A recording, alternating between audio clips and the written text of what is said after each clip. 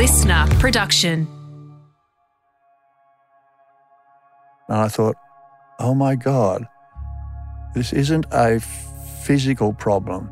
This could be a mental problem. And then I said to my GP, I want to talk to a psychologist.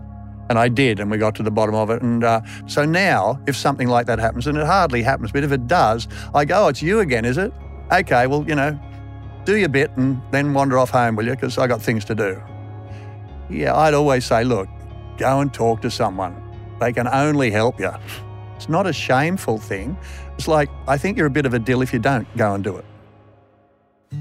Hi, I'm Jess Rowe, and this is the Jess Rowe Big Talk Show, a podcast that skips the small talk and goes big and deep. From love to loss and everything in between, I want to show you a different side of people who seem to have it all together in these raw and honest conversations about the things that matter. Bryan Brown is one of Australia's most iconic blokes. He's been on our screens since the 1970s with his breakthrough role in Breaker Morant. Now, that is my dad's all-time favourite movie, so I watched it quite a bit when I was growing up. Bryan has also worked with some of Hollywood's biggest names, including Tom Cruise, Sigourney Weaver and Paul McCartney. Now, Bryan is part of a roll call of stars in a series called Court that is on Stan at the moment. It is a satirical comedy series. I have watched it and, oh my goodness, my jaw dropped a number of times. And when you watch it, you will know exactly what I mean. And I also laughed out loud. It is very clever. It is very funny. And there are some fabulous performances.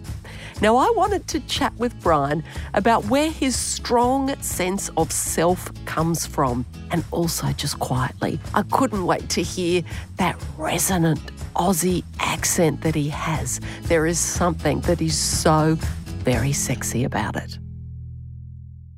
Oh, Bryan Brown, to get you into the studio, to have you behind a microphone, because I think you have the best voice. Really? On screen, off screen, in the movies. It's just beautiful. It's a Westie's voice. But is it a Westie's voice? Because I knew, of course, you grew up in the western suburbs, didn't you? Yeah. I grew up in the western suburbs of Sydney till I was 25.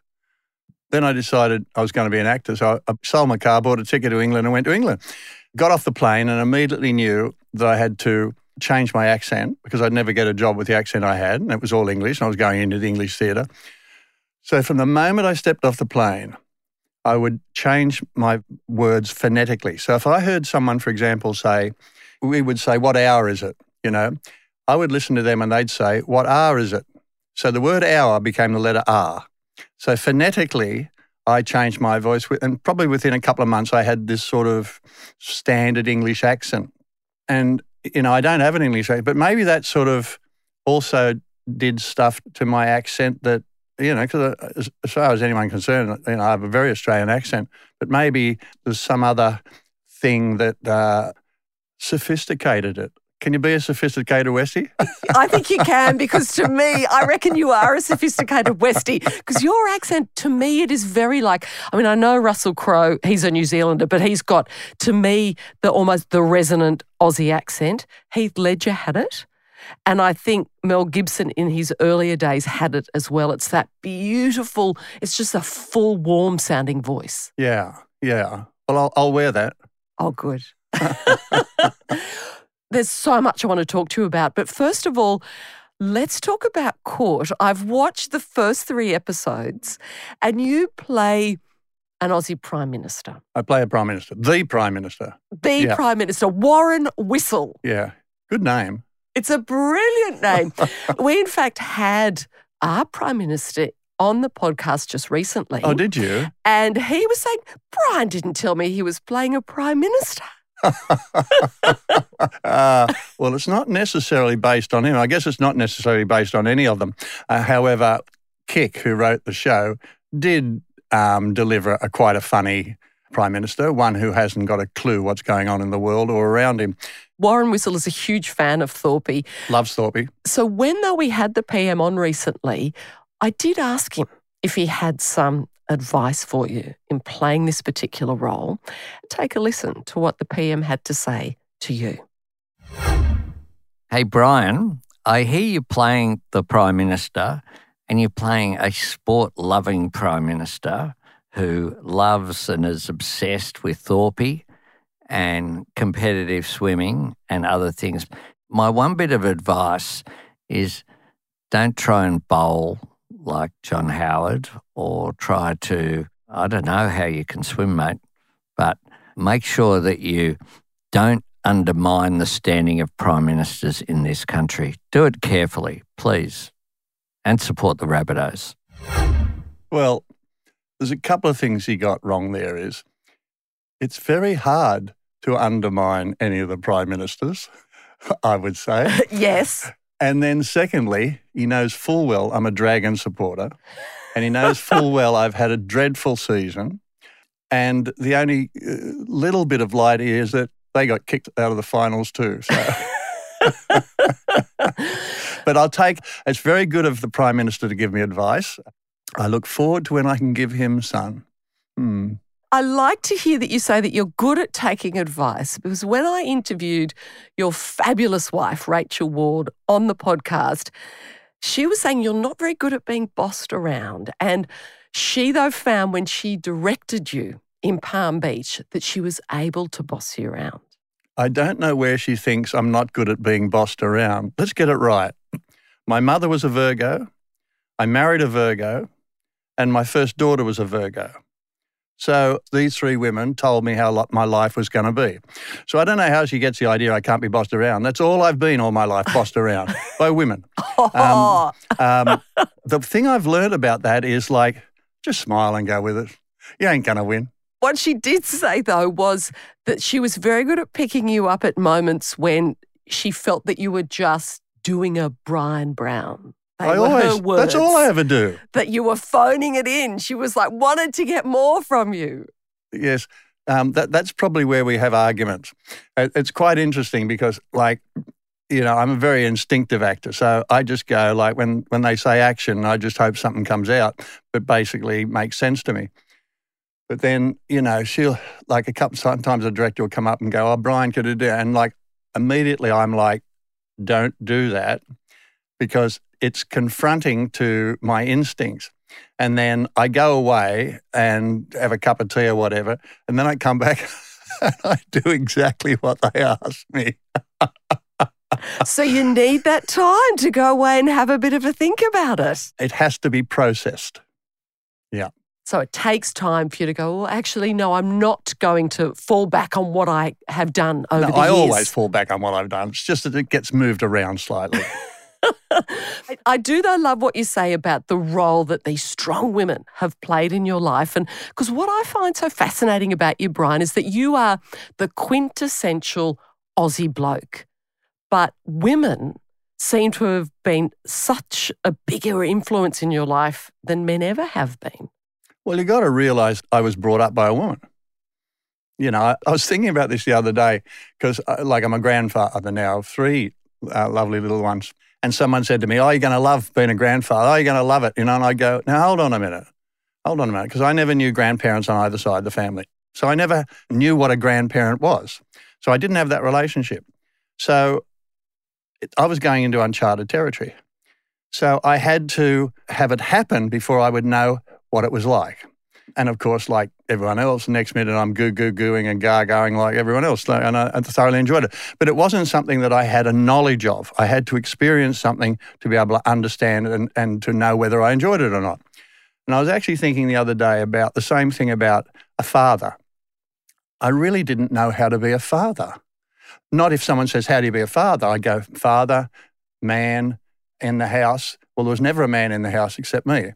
But what I learned was my mother was a father as well. In other words, she was the person that taught me. She was the person that would, you know, say that's wrong to do that or that's that. But she also was massive support at all times at every bloody football match and prize giving and everything else. So I learned from her that basically it ain't mother or father. It's the person who is responsible. It's about being responsible. And so I learnt responsibility from my mother. And if that's what a father's supposed to be, then I got it from mum. Your mother, Molly, she sounded like a formidable woman. She worked incredibly hard. She was tough, but she was loving. Mm. She was never educated very far because she had to leave school before third year at school because her mother died. Her father was a flautist in a band, and so she had to look after the house. So she left school, when she was 14 or something, and became the lady in the house and looked after her father while, with meals and all that sort of stuff. So she learned how to be capable very early on, but she also wasn't educated that well. And I remember one stage I was at school, you had to do an IQ test to see what might be good for you to go into work-wise. And I wasn't at school that day. I was sick or something. So I was told that I could go into town and do the IQ test. So Mum takes me into town and they said, you should do it as well, Mrs. Brown. So Mum's sitting opposite me and I'm doing mine, right? And it's an IQ test and we're going through it. And then every now and again, Mum would say, what's the answer to number 6? I go, Mum, it's an IQ test. There isn't an answer. It's whatever you think, And I always love that sort of innocence about what's the answer to number 6? But the thing about her was she was an only child, so she lost parents at an early age. She had to deal with stuff. But I never, in all the time I was with her, heard her whinge about anything, any predicament. She cleaned houses and she played piano at ballet class. And anybody's house, the butcher, business people, she'd clean their house. She was never jealous of those people. She was always they did well, good on them, So she never looked down on herself. She took pride in what she did. She didn't have to compare herself against other people. This was what her journey in life was, do it well. And I think from that, she got a lot of pride out of that. She didn't have a low self-esteem because she would tackle the problem no matter what it was, and she would accomplish it and now move on to what the next thing was. So she was quite remarkable. She didn't have any help. And when my father left, she basically had to look after a newborn baby and a 2-year-old and on her own. And, when I think about it at times, we would go to an elderly aunt's place to live for a while. And I sort of think, sort of like couch surfing, isn't it? And then, different people were lovely like that, letting us stay there for 2 or 3 months or whatever until we were able to go to the Bradfield Park migrant hostel, which had migrants, but also Australians who were looking for a housing commission house. And we lived in Neeson huts, which was great fun. I mean, you played games underneath these huts. There was once again, she never complained about it. It was wonderful. She had a place to live. And then we got the house at Panania and she just felt it so wonderful to have her own house. So, she taught me sort of everything. And you never had a sense, did you, growing up, that you were missing out on something? No. Never felt that at all. Always felt like it was my job to get what I wanted. It didn't. And where did that come from? Oh, born with it. I don't know. I just know that in a funny way, life's an adventure. There's stuff out there. Now, that'd be good. I wouldn't mind being a part of that. What do I do to get there? There's 2 examples of that. One, I used to go to Panania Picture Theatre to see the 2 westerns that would be on at 1:30 of a Saturday arvo. And of course, there'd be lines of kids waiting to get in, right, to pay $1.06 for your ticket. And often as not, you'd get down to about just there, there'd be 4 people in front of you, ladies say, sold out. And I remember this so distinctly. And of course, the people in front of me would sort of and wander off, and I'd just stand there. And I'd just stay there in front of the box office all the time with the lady. And then I'd say to the lady, you sure there isn't room for me to go in? And she'd say, no, it's full. And I go, all right, yeah. I'd just stay there. And then I'd say, I could sit on the steps. And she'd go, no, you're not allowed to sit on the steps. And I'd just stand there. And then eventually she'd say, oh, go on, go in. So you were persistent. Very good lesson. Don't take no as an answer. Very persistent. But I think where that really came home to me, when I think, you know what it's like yourself. There's shifting doors all the time, choices you can make, whatever. And I remember, I decided I wanted to be an actor. So sold my car, bought a ticket to England. I'd been an insurance salesman with the AMP. I was 25. Which I find bizarre in the sense of you were studying to be an actuary, Yeah. working for AMP. How on earth does someone like that then decide, okay, I'm going to be an actor? Well, first of all, I was very good at maths. I didn't know what the hell I wanted to do after school. I was really disappointed when school was over. I knew it was the best lurk I'd ever have in my life. 3 months holiday, lots of mates, play sport. How can I get any better than that? But then I had to do something, and I didn't want to be an engineer, which maths would be good, and all sorts. And none of those things appealed. They felt dead boring to me. But someone said there's this thing called an actuary where you deal with maths and different insurance companies use them. It wasn't at university at that stage, so you had to do it by correspondence from London or Edinburgh. So I did it by correspondence from London. But the AMP took me on, paid for that, and then I would work for them but also study with them. But like when I was about 20, a form came round saying they were doing an end-of-the-year review where they were sort of doing little skits and sending up the bosses, and the staff would go and watch. And anyone that wanted to audition to come round. So I said to a mate of mine, look, this will be good. There'll be girls up there we've never met. Let's go and audition for this thing, whatever that's called means. So it was meeting women? Social.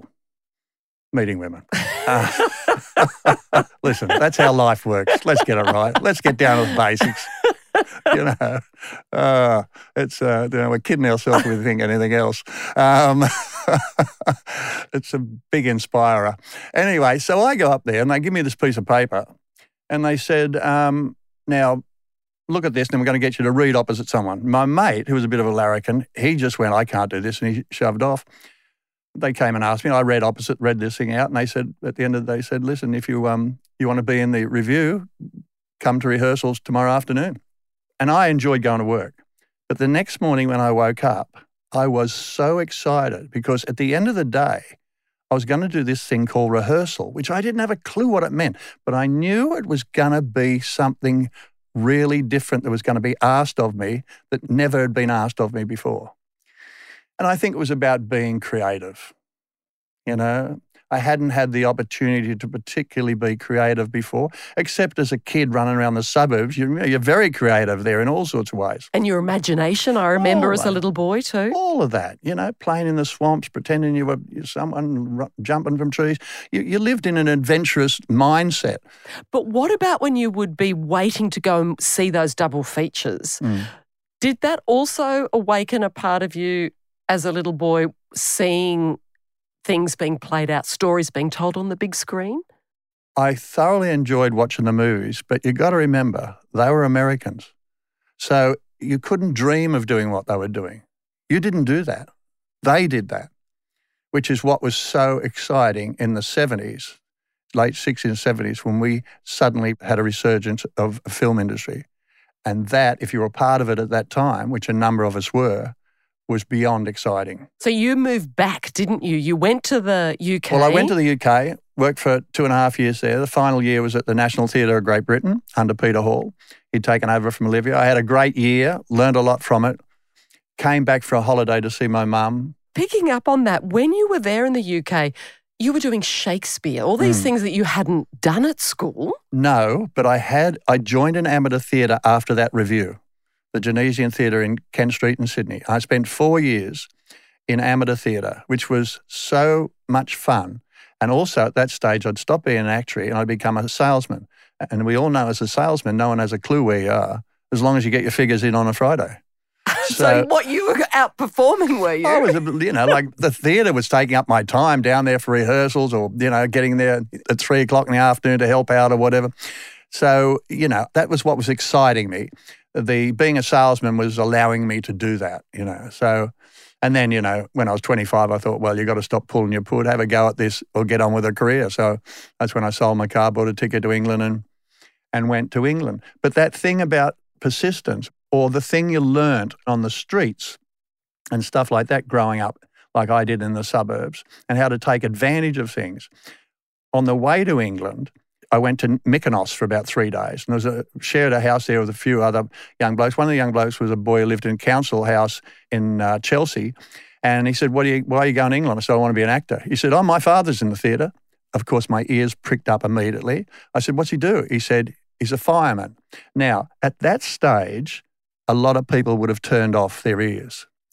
But I said, what does that mean? And he said, well, in every theatre in England, there's a fire screen and a fireman has to be in attendance for every performance in case a fire breaks out.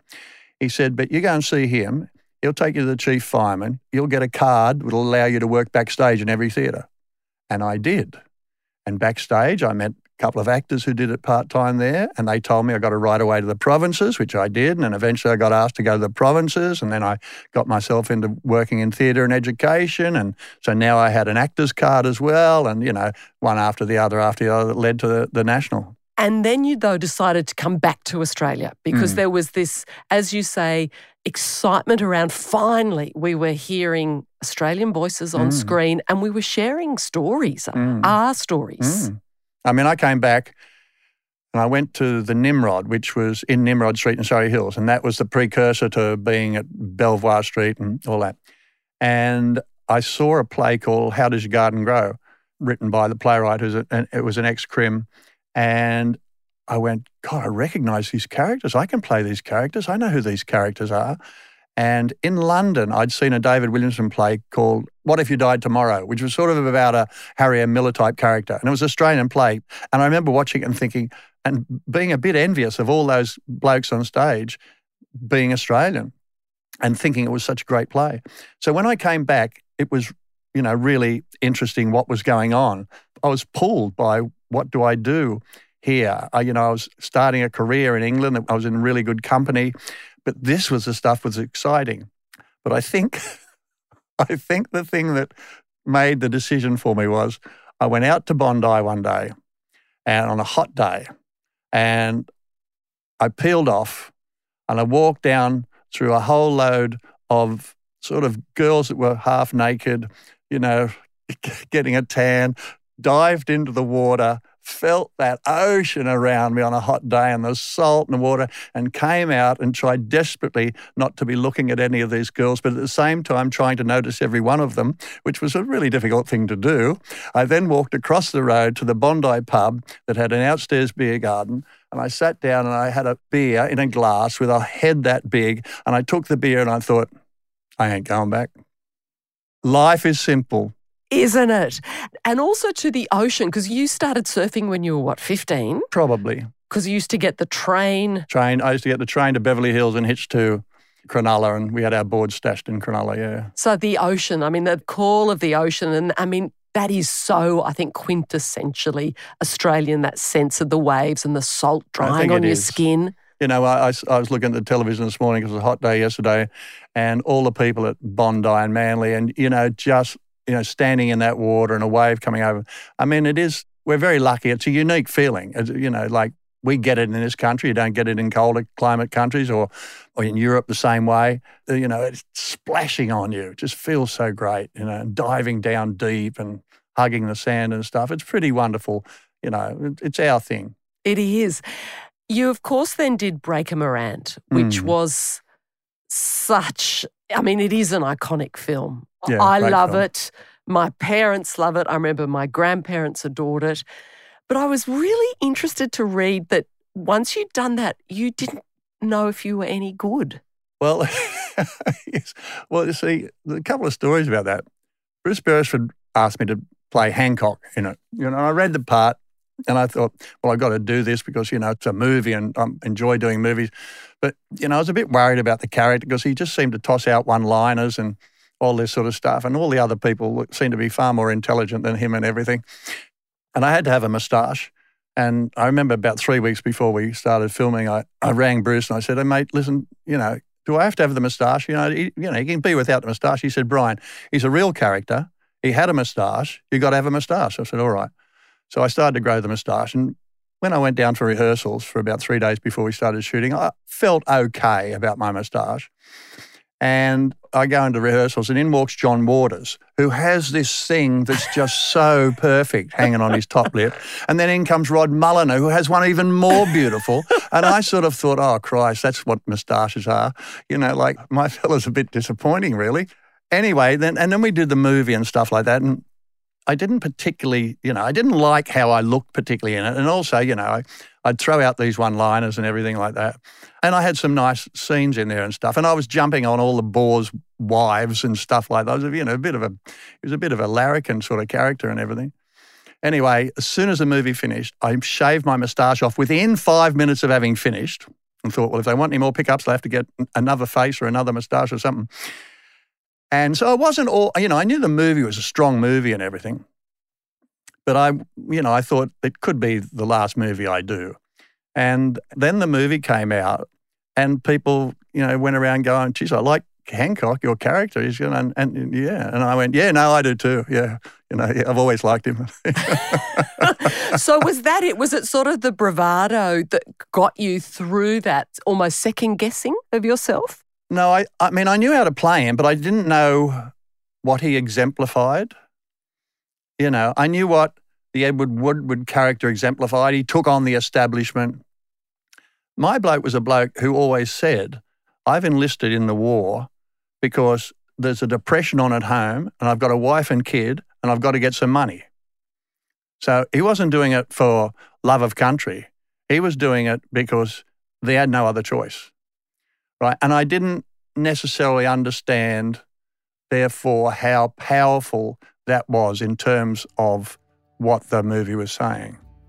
His simple humanity, I didn't necessarily get in reading it, I mean, I had good fun playing it. I always have good fun playing him, but, I sort of thought, well, he's I'm playing the fool anyway, so whatever.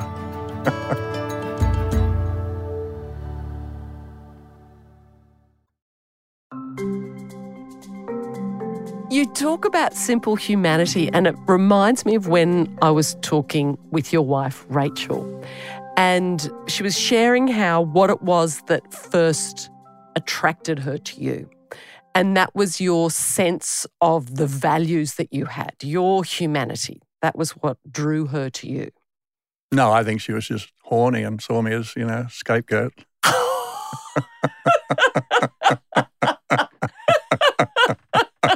Well, of course there's that, because you were in Thornbirds together. You fell in love on the set. But she does also say that you are so cheeky. that you had a moral compass that she recognised and I think hadn't had or seen within her life until she met you. Yeah, she's talked about that. Look, I was given things by my mother, right, wrong, and also as I moved through life, I was 34 or something when I met Rachel. So, I'd experienced lots of things, seen people make decisions, couldn't work out why they made their decisions. I saw, and I figured that, you had to mix who you truthfully were with what you'd learned. I guess by that stage when I met her, I had a pretty good view of what was important in your choices. And maybe, with her background, maybe she didn't have the luck that I had to have a mother who, I watched every day the choices she made. Rachel had a family where wasn't so much that there was a nanny looking after. So I think maybe that, and it's quite interesting, that thing about us, about how affected we are by what we're given during our growing up, during being a child. It is massively important what our view of the world, of how to behave in the world. What are we meant to get from the world and what are we meant to deliver to the world? It is. As you said earlier too, when you became a grandparent, I mean, you mentioned about, how to be a father, but then also, how am I going to be a grandparent when I haven't seen that or haven't had that modelled for me? I was fascinated that you're actually in the delivery suite when Matilda gave birth to your grandchild. I mean, I would not want my dad in the delivery suite. No. But so how did that unfold? Well, quite truthfully, I was actually having dinner with our now Prime Minister and someone else, and Rachel and I were having dinner, and we went to go home, and then we hadn't checked our phone, and it was saying where are you, Mum? I'm having the baby now. I'm over at Terry Hills Hospital. And Rachel was meant to be the doula, whatever that means. And she was supposed to be that. And so it was oh, quick, we better get over there. I went, well, we can't drive. because we've had a drink. So we had to get a taxi over to Terry Hills, go in there. Well, of course, it was going on. And it was like over there, it was a new hospital. So they had these big rooms. They had a bloody half a swimming pool in there. They had all this sort of stuff and a lounge and everything. So I was there while she was going through all the labour and no one said you had to sit outside or anything. And then at one stage I fell asleep on the lounge there while she's screaming. And then as the baby started to be like, I was sitting behind her, I didn't think I'd better go and watch the baby being born. Not that, Tilda would have even known. She was screaming so much. But so then the you baby... You were patting her head, weren't I was you? behind her, stroking her head, saying it's all right, and she's screaming, leave me alone, get out. Don't touch me. I'm having a baby. Oh, it'll be all right. Your mother had one. Oh, that would not be helpful. Your mother had 3. This is nothing. Anyway, so ended up the baby came out. I was in there, so I got to see it immediately as, like the little thing, and then it was handed to Till and everything. So I was there, yeah. No one said get out. I mean, was that a real moment for you, or was it something that took time to process and... Oh, look, I had been around for the birth of my own 3 children. So, the birthing thing's a miracle anyway. All you're just hoping is that everything will be all right. That's your first thing, I'm always amazed that they are in the majority of cases, how does it work? An egg and a sperm and all that, and the next minute your arms and legs come out and your hair. I mean, it's unbelievable. The miracle of birth is unbelievable, how it all works. But so, that was the main thing. Is he going to be all right? And it was little boy, was it going to be all right? Is Tilly all right? And all that sort of stuff. What that means to you is you don't just immediately go, oh, how fantastic, this is my grandchild. I'll love it till, the cows come home. I mean, you don't behave like that. Your heart has a place in it, but, you're also dealing with it intellectually as well as like there is some, isn't that good, everyone's all right. You're dealing with all those things. It's as the days wear on and you go to see it and you're with it and then, your understanding of who that is. And then I think there's like a moment where you go, oh, I love that, don't I? Just a moment where you go, yeah, I haven't said that about so-and-so's baby, but I've said it about my daughter's baby. My grandson. My grandson. Mm. You're very close to your kids, and your daughter Matilda, she helped you recognise that you were going through anxiety. She said to you, oh, what you're describing to me is often what I feel when I'm auditioning. Yeah. Mm. Yeah, no, I was doing a movie in America called Along Came Polly, and I ended up with an infection. It was a blood infection. I didn't know, and I had this Sunday where I had to do a load of stunts, and then I was going to have a week off where I went back to Sydney, and then I'd fly to Hawaii for the next bit of the movie. And that Sunday, I said, look, we've got to get these stunts done pretty quickly. I'm not feeling good. I was, sweating. I wasn't feeling good. And then I started to talk gibberish, and they took me they said, you're coming to the hospital. I said, no, I'll be all right. It's just a flu. I'll get over it. And then, no, you're coming to the hospital. And I realised where something was wrong when I walked to the emergency and the lady said, so what's wrong? And I said, I've had too many lollies. And as I'm saying I've had too many lollies, I'm thinking, that's not what I want to say. Why is that coming out of my mouth? Anyway, then they rushed me in to intensive care and I was in hospital for a week and whatever. And I had, if I'd have got on the plane that night, I wouldn't have woken up. I'd have gone into septicemic shock and I'd have died. So what I didn't realise was that I carried that a bit. Whenever I'd travel, even if I'd traveled to Adelaide, I'd start to feel this anxiety. I didn't know what it was. I didn't know what was happening to me. My body was reacting in a certain way. And so I thought there was something physically wrong with me. So I had a course of antibiotics about things to see if that was the problem. And then eventually I went to Melbourne with Matilda and she had a little movie that was showing it somewhere there. And I went there and I said I told Tildy what was happening to me. And she said, Dad, that just sounds like me when I go to an audition. And I thought, oh my God, this isn't a physical problem.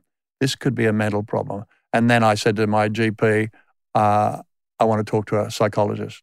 And I did, and we got to the bottom of it. And because once you've got anxiety, you've got a muscle that's there that's doing something, and other things it doesn't have to be the fact that I was flying or that had initially given it to me. The scare of my fear was, I think, that, I'm going away. What if they don't have a good hospital like the hospital in Los Angeles that looked after me and saved my life? What if I'm in somewhere where they don't have that hospital or they get to me too late? So I think I didn't realize that was going on with me. But once you've got it, I think other things could then trigger it. Well, then you start to catastrophize. How are you now? I'm very good. I'm very good. I mean, it's like any of those. I mean, I'm thoroughly interested in the whole thing of mental health and psychology and that, because I went through a thing of finding this out. And I find it very interesting just how much you can project something that's going to happen. Of course, who says it's going to happen? But you will play with that fear. And then you start to get yourself into trouble. And a lot of people take negative stuff on board, and the more negative they've got in there, the more they're looking, the more they'll get into trouble. So, and I'm a pretty optimistic sort of bloke and whatever. So it was strange to have this thing going on with me. But I don't have anything like that. But if I do at times feel a little bit anxious about something, and I've got 3 kids and 3 grandchildren, so I've got plenty of time to be anxious about things, I go, right, so that's liable to be it. So now, if something like that happens, and it hardly happens, but if it does, I go, it's you again, is it? Okay, well, do your bit and then wander off home, will you? Because I got things to do.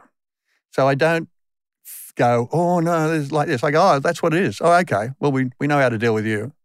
I think you talking in that way is really powerful, because for a lot of blokes especially, they're not comfortable talking in the way that you are, but also getting help. That can be a very big step for people. Yeah, look, I know people that have had trouble, mental health trouble in ways, and I can understand not knowing how to deal with it or talk about it. I completely understand it. And I sometimes get a bit, shat off with people about saying, men are stoic and don't want to, yeah, we are. We don't want to whinge. We go, no, I should be able to deal with this. But, when that time comes where you really know you can't deal with it, it's fine to go and say, listen, I'm in trouble. Give us a hand. And I always say, if you break a leg, you're going to say, can someone fix this for me? Because it can be fixed. And if something goes wrong with your brain, with your mind, starts playing games there's someone that can go, hey, mate, been there, we've done that. Let me show you how to deal with this. We'll help you get through this. And, PTSD is a big thing out there, and not just the soldiers or police force and that. That sort of trauma can come from all sorts of things during your life, early life with a family that might have some violence in it or whatever, and you don't know that that's what's, sitting in there and causing you these problems at times. So, yeah, I'd always say, look, go and talk to someone. They can only help you. What's the worst that can happen? What's the worst that can happen? And it's good that we sort of, it's out there on the table now, just like breaking a leg or breaking an arm or something. We're happy to go on to antibiotics to fix something. So if something can fix the mind and help it get it in order, it's not a shameful thing. It's I think you're a bit of a dill if you don't go and do it. Well, I love my antidepressants, and I often tell people that it helps me stay well. That's and that's the point. It's about staying well and being able to contribute and being able to be capable. So is there something wrong with that? Nothing. Absolutely nothing. I want to talk about Hollywood. Yeah. Because you were huge in Hollywood as well. You've worked with Tom Cruise, Sigourney Weaver, a whole lot of other big stars. Were you ever nervous with any of those sort of names? No, because they're all lovely. They're all lovely. The great thing about all those things, and Paul McCartney, I worked with Of Paul, course. played his manager in a movie. I mean, all these people, they're great. They're lovely. I mean, Tom was 25 and I was 40, and we used to argue about things, and he'd go, why are you arguing with me on this? Why are you arguing about this thing? And I'd say, because I know better than you. And he'd say, why do you know better than me? I say, because I'm 40 and you're 25. And that would annoy him, and I know it would annoy him. But we had a lot of fun doing that stuff. But the thing is all of those people, they just work hard. I mean, Sigourney, when we were up in the mountains of Rwanda doing Gorillas in the Mist, and with the gorillas, the big job. It's a physically huge job going up and down that mountain every day and all that stuff. There's wonderful things, of course, being with those gorillas, which, just doesn't happen to people. But she works her ass off. And Tom's a great worker and respectful to people. Paul's as funny as hell because he's a Liverpudlian. All those different people you get to work with. And, Ben Stiller's, I love Ben Stiller. He's so funny. He's so funny. Like, they left the camera on him one time when he was doing a scene on a boat and, driving the boat. And he finished the scene, but they left the camera on him and he kept just doing this improv stuff and driving a boat by a bloke who couldn't drive a boat. And I thought I was watching Charlie Chaplin. Incredibly funny physical comedian, and in that was Jennifer Aniston. And Jennifer was, she knitted most of the time, but, like lovely, comfortable people who just work hard. They don't take it for granted. And love what they do. They love what they do. They know how lucky they are. Playtime. Yeah, like you. So you're 76? Yep. See, wow. That's... Yeah. The good thing about that? What? Is the other day Sam turned 76 too. He'd been 75 for a couple of months longer than he should have been. So this is, of course, Sam Neill, who you guys are super tight and love to tease each other, really, don't you? Well, he's learned a lot from me. Will you continue acting for as long as you can, Bryan? Well, I don't have a reason to stop, and this is the interesting thing, is society's getting older. So that means there's got to have older stories too. People are going to want stories of 76 plus. And I mean that quite practically. Stories aren't just for 30-year-olds, 35. They've got their stories, but there are older stories. And, as you know, and I certainly know, is you never stop dealing with things. You never stop struggling. You never stop being thrilled. You never stop engaging with the business of living. And so we always want to see stories about that from the people who have done it or are doing it like yourself. So, until they go, oh, he's too ugly, I'll keep going. So what's your next story? Well, I've got Court coming out where I played. I also was lucky enough to do for Netflix, The Boy Who Swallowed the Universe by Trent Dalton, and that'll come out in January. I love that book. It's lovely, isn't it? He's great, Trent Dalton. And then I was lucky enough to I just finished a movie with this romantic comedy that was here called Anyone But You, with a couple of very sharp young American stars in Sydney Sweeney and Glenn Powell, which should be a lot of fun. It should be a lot of fun. And show Sydney like I doubt it's been seen before. If the movie works, there'll be a lot of people trying to buy a ticket to come to Sydney. I write now. I've got a second book coming out in November called The Drowning, which I'll go on the publicity tour and go around to festivals and, tell a whole lot of lies. Oh, nonsense. Well, that's the best fun about life. Sitting there in front of 300 or 400 people and telling lies.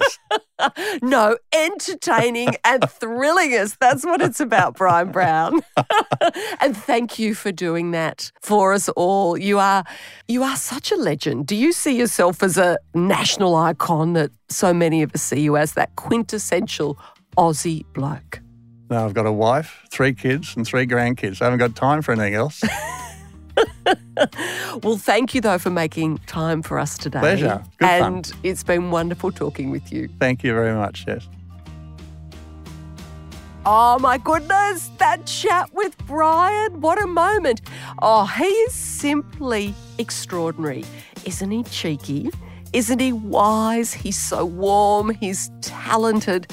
And he's so down to earth. And the thing that really struck me with that chat, and I just adore, is that he is this quintessential Aussie man, but the most powerful influences in his life are women.